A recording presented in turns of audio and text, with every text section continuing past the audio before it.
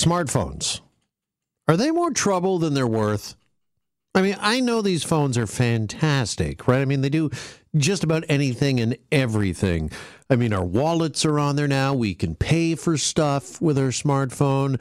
You can go on Instagram, Facebook, Twitter. You can look anything up, of course, on your smartphone. As a matter of fact, I'm surprised that we have arguments anymore because there's no debating anything. I mean, you just look it up on your phone. It's like, oh, there it is. There's the facts right there for you. But as a smartphone, and I do hear, by the way, rumor is that you can still make phone calls on smartphones, although nobody ever does. I mean, let me ask Mary, our producer, Loretta, who's behind the controls today. When is the last time you actually answered a phone call on your smartphone? It doesn't happen anymore, right? You know what, Jeff? That's a good question. Oh, right. It's a phone. Yeah. It's so smart. We use it for everything else, but it is a phone. I think it's funny, too. We still do that, thumb up, pinky down. I'm on the phone. We don't hold the phones like that. It's like a different hand gesture. Anyway, the point is I actually use my phone a lot for producing the show. So I do take calls and receive calls quite a bit. Let me ask you this, though, Mary, because when you are phoning to get guests for us, how often do you get somebody that answers the phone right away? I'm guessing 85, 90% of the time you're leaving them a message. Well, a lot of the time they'll answer, hello? Hello? Is somebody calling me? I don't know you as well. And it's like, this thing works. It actually rings. Then I think, to your point, we're using it for everything else. And it's just become on our hip, in our hand, in our pocket, with us all the time. We're looking at it all the time. We're inseparable. Yeah, we've become so dependent on these things. It's Loretta, let me ask you this. Have you ever misplaced and or lost your smartphone? Because, some people, they get panic-stricken when they can't find their smartphone. I wouldn't say that I've lost my phone. Normally when I misplace it, it's always in front of my face. Like, for example, I'll make the bed and then I will totally forget that I left the phone on the mattress there. Then I'll make the whole bed. I'll be like, where's my phone? Yeah. Oh, there we go. It's right in front of me. True story. I somewhat lost mine this morning. We were getting ready to do the TV show just down the hallway here. And I'm like, anybody see my phone? Where did I put my phone? Then I had 3 people calling it, trying to desperately, there it is. It's in the makeup room. Well, of course it is. Mary, have you ever lost your phone? Oh, yes. It was a horrible moment. I was at an auto show and I left it in the washroom. And then I went back and it was not there. And I thought, okay, take a deep, deep breath, find that quiet spot and use the Find My Phone app. And I used it and I got it back. And I just about hugged and kissed the person who picked it up in the bathroom, thinking, if it was their phone, they would want someone to give it back. They would want someone to use that great app, Find My Phone. I'll be honest with you. I have lost in the last year both my smartphone and my wallet. Thankfully, I got both returned, and it was equal panic on either side, losing your wallet and losing your phone, and or losing your phone. I actually left my phone in an Uber, and I thought, this thing's gone.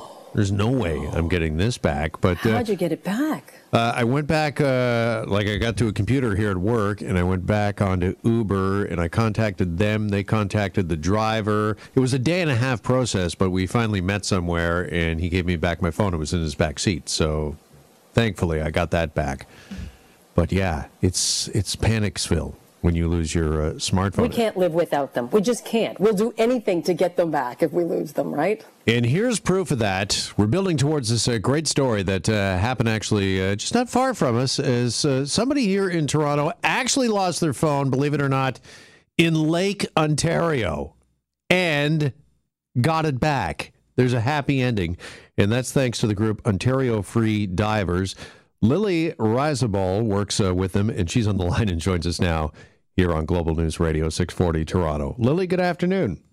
Good afternoon, Jeff. Thanks for having me on. Really appreciate you coming on. Okay, tell us about this. How did this come to your attention there at Ontario Free Divers that somebody had lost their phone in the lake?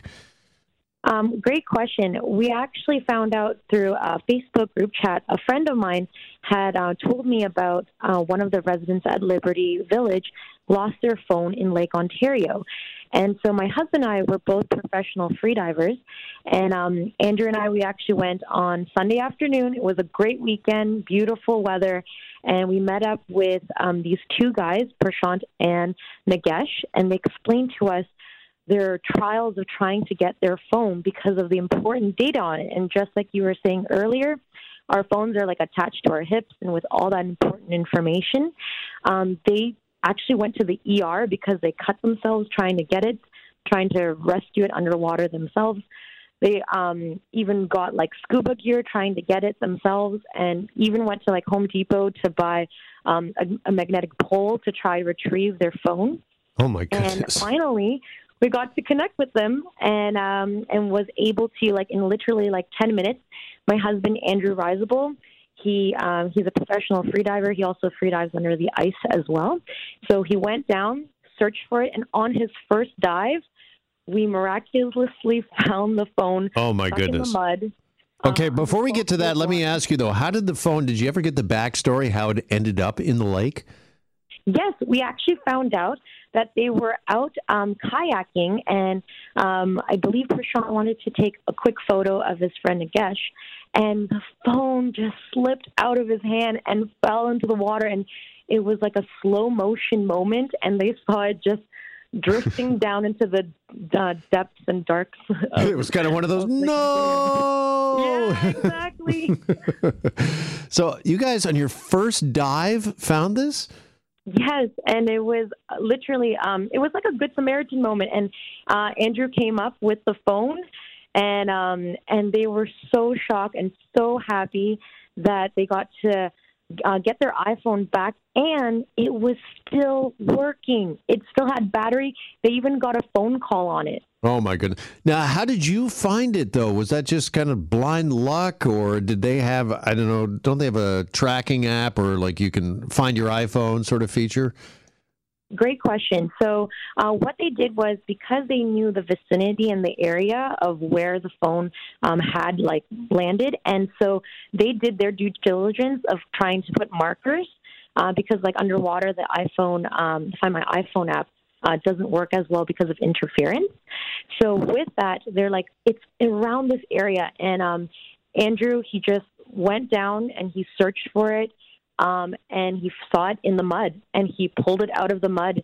And that's the really amazing thing about freediving, because through like breath holding and being able to do that, we don't have to worry about any buoyancy issues, because he does it for all like and finding out with like the mud and the silt compared to like scuba diving. Okay, so how far down was the phone? It was 12 feet underwater, and the phone was there for 3 days. 3 days. Now, were you shocked and surprised to not only find it that quickly, but just to find it? Because I would think with the currents and all of that at play, that 3 days later, that phone would be like well out to sea. Yes, definitely. We actually told the guys that, hey, it's a 50-50 chance. It might be buried under the silt and the sand. It might have washed out. And they were really lucky, and it was a magical story to be able to find it. Okay, what was their reaction when you come up to the surface and had phone in hand? When Andrew brought it up, and so the boys were just like, oh my goodness. They were just speechless, and they were shocked. But the great thing was they were in disbelief that it was found so quickly, because it took literally 10 minutes for us to find it. And for them, it was like a 3-day journey. Oh, and I'm sure just full of panic and anxiety, because as you say, did you give them the question we all say to somebody when they lose something? Did you back it up? We did, and we asked like all that information, because they said it's very important information on the phone that they need to get.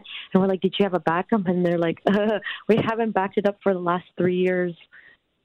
Whoops. Yeah, okay, well, that's a lesson for us all listening to this right now. I'm going to do that immediately when the show is done today, is back up my phone again. Idea.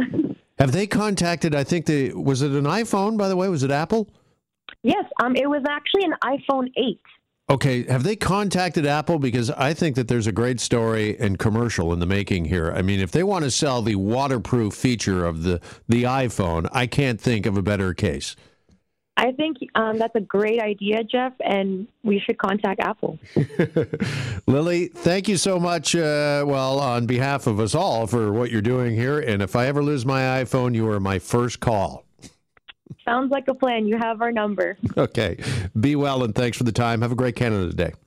You too. Happy Canada Day. There goes Lily Reisable from Ontario Free Divers, as you just heard, rescued an iPhone from the bottom of Lake Ontario that had been there for, it's incredible, 3 days.